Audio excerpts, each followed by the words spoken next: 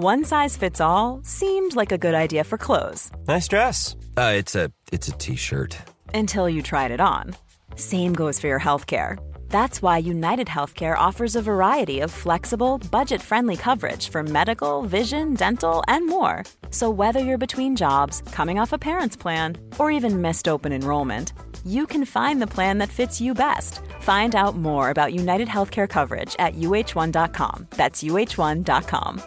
Quality sleep is essential. That's why the Sleep Number Smart Bed is designed for your ever-evolving sleep needs. Need a bed that's firmer or softer on either side? Helps you sleep at a comfortable temperature? Sleep Number Smart Beds let you individualize your comfort, so you sleep better together. J.D. Power ranks Sleep Number number 1 in customer satisfaction with mattresses purchased in-store. And now, save 50% on the Sleep Number Limited Edition Smart Bed for a limited time. For J.D. Power 2023 award information, visit jdpower.com/awards. Only at a Sleep Number store or sleepnumber.com. Today's episode is sponsored by my LIT Daily Online Yoga Classes. This is an exclusive pass into my personal practice and program that I created from experience as a physical therapist and 20 years developing my LIT yoga methodology. There is a different class with me every day, including special monthly live streams, so you can feel your most lit up anytime and anywhere. Get a 3-day free trial today by going to movementbylara.com and clicking daily classes. Let's get moving.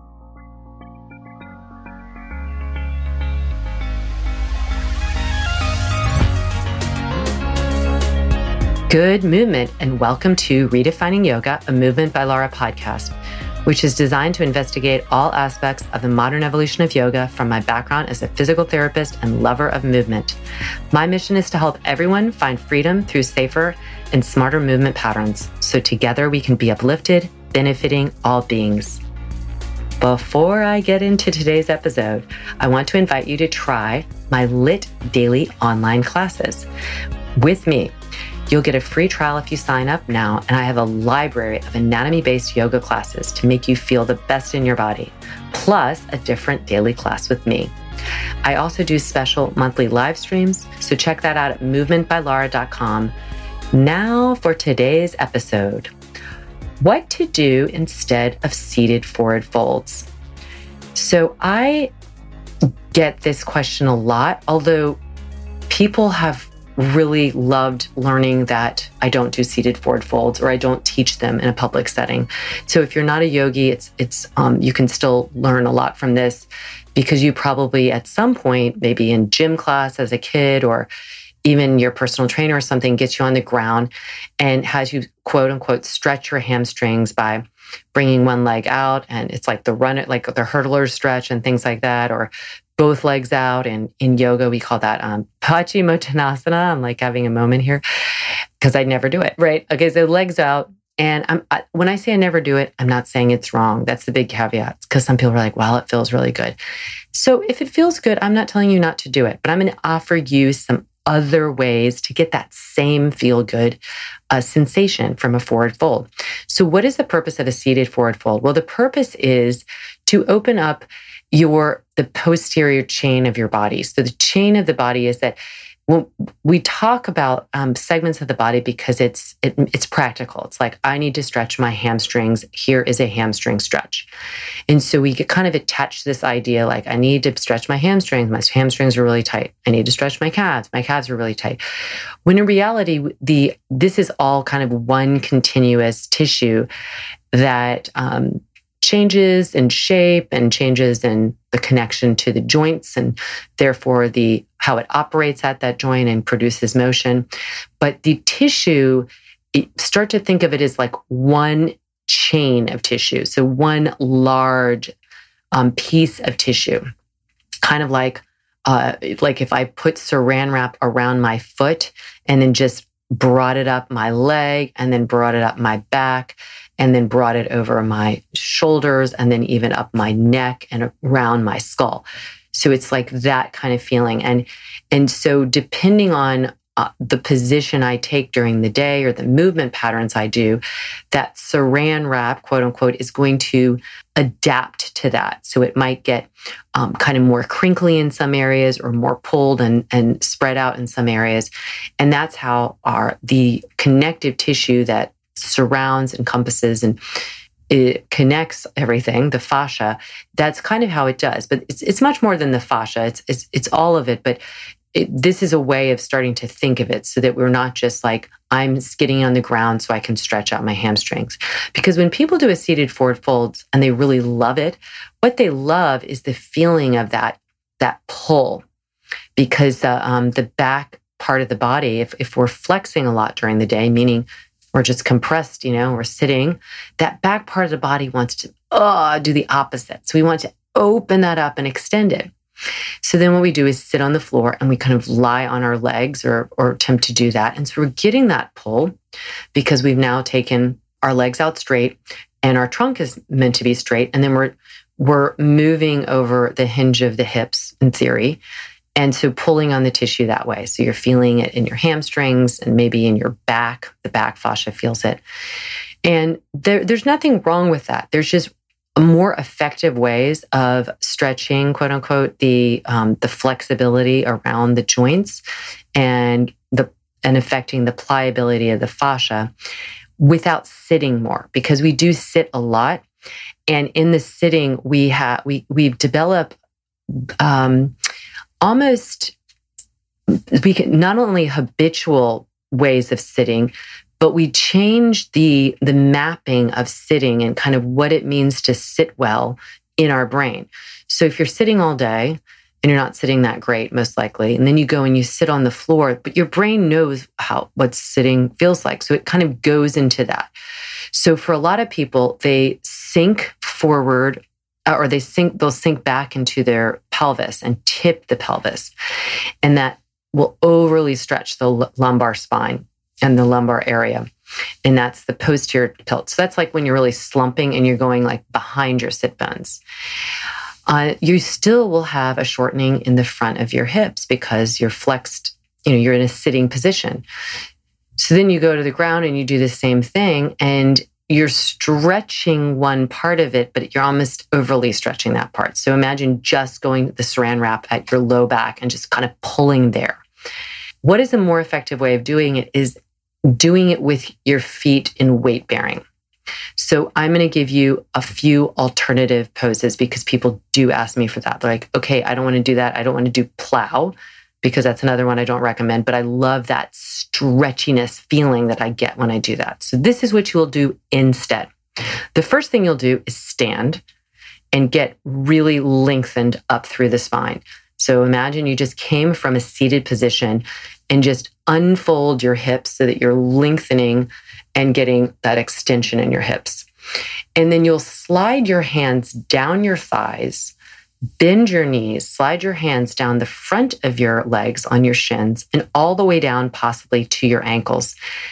And you will bend your knees as you do this with the goal of getting your belly on your thighs. And then when you get to that position, let your head release. So almost like you were going to look, so you're folding forward and almost as if you could look back up at your belly, but you're not going to be able to see it because your belly's on your thighs, hopefully. But that's how much you're going to be doing that neck, the flexion of the upper part of the cervical spine. And just stay like that. You're not going to add any overpressure or you're not going to add anything else. You're just going to keep a small amount of engagement, at least in the abdominals, your weight bearing down through the feet. And gravity is your best friend. It really is. Gravity is, why are we not using something that is here for us to use? And that is gravity. So let gravity help the natural tractioning of that fascia, of the spine, and all that same stuff you will get when you sit on your bottom and do a seated forward fold. So you've essentially taken your seated forward fold, but you've put weight bearing into it. It's like somebody just picked you right up, but you stayed in the same position. Now, if you want to straighten your knees more, that's fine. with one caveat. Your belly has to stay connected to the upper thighs. Once you start to pick the belly up away from it, that means you're rounding in your back. And in effect, you're going to start to pull in an imbalanced way, similar to what you did when you were in your seated forward fold. So it's way better to keep the knees bent than to straighten the knees and have the belly pulled away.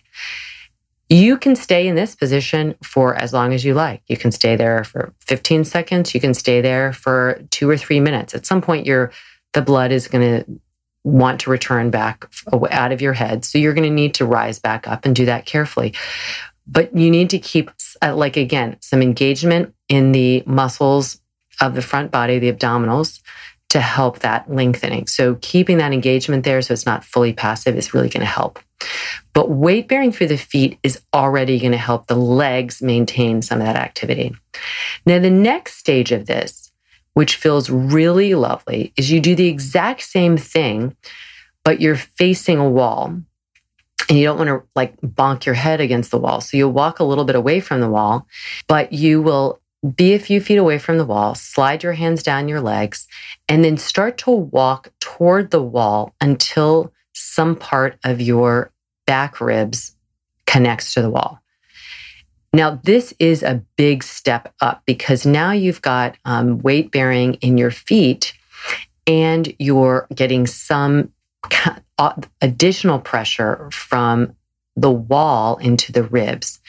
And it makes you feel like you've just been sandwiched. But this is amazing stretch, quote unquote, for all that stuff that we were talking about before that you get when you're seated forward fold. You need to remain calm because if you tend to feel like, oh my gosh, I'm really almost claustrophobic, it'll feel like you're really close to the wall because you're leaning into the wall and your head is really close to your shins.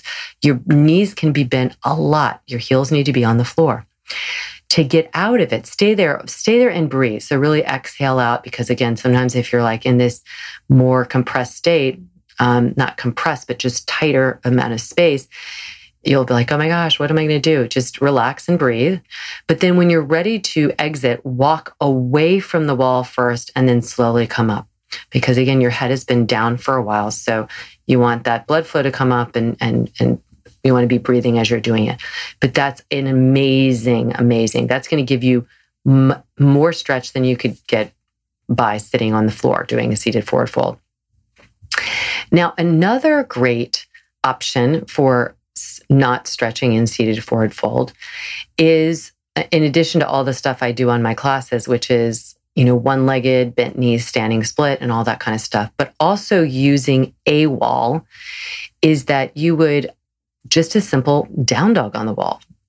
All right. It's not so simple. It's a lot of strength, but it's working these same things that you would be doing when you're sitting on your butt. So come into a down dog where your hands are on the floor and your feet are on the floor and your pelvis is up. So it's imagine like a triangle shape. And if you're not familiar with yoga, just you can start with your knees on the ground, your hands on the ground, and then just tuck your toes and lift your knees off the ground and pike up in the pelvis.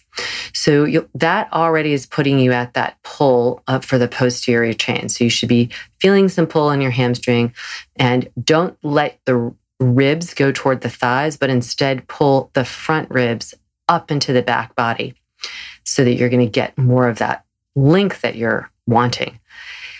But what you can do is walk your feet up a wall. So you would take your down dog with your heels touching the wall, walk your hands back as close as you feel like you can, that you feel like you're going to be able to maintain, and then step one foot up at a time. So you're at a 90-degree angle, essentially. So your hands are on the ground, your feet are on the wall. And now you're using, again, gravity to help you, but also you're countering gravity with your abdominal wall and lifting up. So you're stretching that posterior chain of the body in such an amazing way. This is more advanced strength-wise and stretch-wise. So just if it feels like too much, then stay in a down dog and work it there. but that's essentially a forward fold of sorts, and you happen to be inverting. So all of these do involve your head being down, because that head being down is that final top layer of the saran wrap that you want to get a stretch as well. And so if that feels like I don't want to, my wrists don't like that, the other option is to face the wall and bring one leg straight up, and or you step your foot on the wall. So you're forming again that kind of 90-degree angle between your leg and where your leg is and where the bottom leg is. So say, for instance, you're facing the wall and you stand on your left leg and put your right foot on the wall, and then attempt to just stand there and get as tall as you can in your spine, and not letting your left knee bend and not letting your pelvis tuck under. So this is a way of also retraining how you sit, because if you're used to sitting and kind of rocking back into the pelvis and the low back, this will help you form that pathway in your brain of how to keep your pelvis neutral, and that the foot that's on the wall is getting a wonderful hamstring and calf and foot stretch. And you can keep it like that. You don't even have to bend over like you would in a forward fold. But if you can keep your spine long, you can start to reach your hand toward the wall. But notice if you round in the spine or the pelvis dips or something. So what's most important is that uprightness of the spine. And then if you have the flexibility, you can add the hands toward the wall. But why are these 4 examples superior in my mind than seated forward folds? You see the big similar thread between all of those is weight bearing. You're putting weight through your feet in some way, and that is giving the energy. So again, just like we want to use gravity, we have this natural energy force. We want to use the ground as well, because ground reaction force is giving energy up through the body, and it stimulates the muscles to contract. And when the muscles are contracting, they're not only going to hold and harness the energy, and then that helps us in our attempt to get more flexible in the joint, but they also keep us safer and supported in our joints. So we're, again, not pulling in one area, because those seated forward folds can really be imbalanced in the way they pull. They tend to pull a lot at the sacrum and the low back, which can cause back issues, or at least make back issues even worse. And they can also overly pull right where the hamstring inserts at the SI joint. At the ischial tuberosity. So when you have weight bearing, you are putting in some real safety measures, and your body likes that. So I just think for most people, you're sitting a lot. It's just redundant to sit some more. Get activity in your legs to get more space in your joints. I hope that helped you, and I'd love to hear any of your things that you do that instead of a forward fold. So you can always write me at podcast@movementbylara.com, and please share this episode, rate, review, and subscribe. And if you take a screenshot of your rating and send it to podcast@movementbylara, we will give you a free episode. So that's another way of trying out my classes online. Pulling for you, we want movement to be strong, safe, and sustainable. So let's do this for a long time together. Lots of hugs.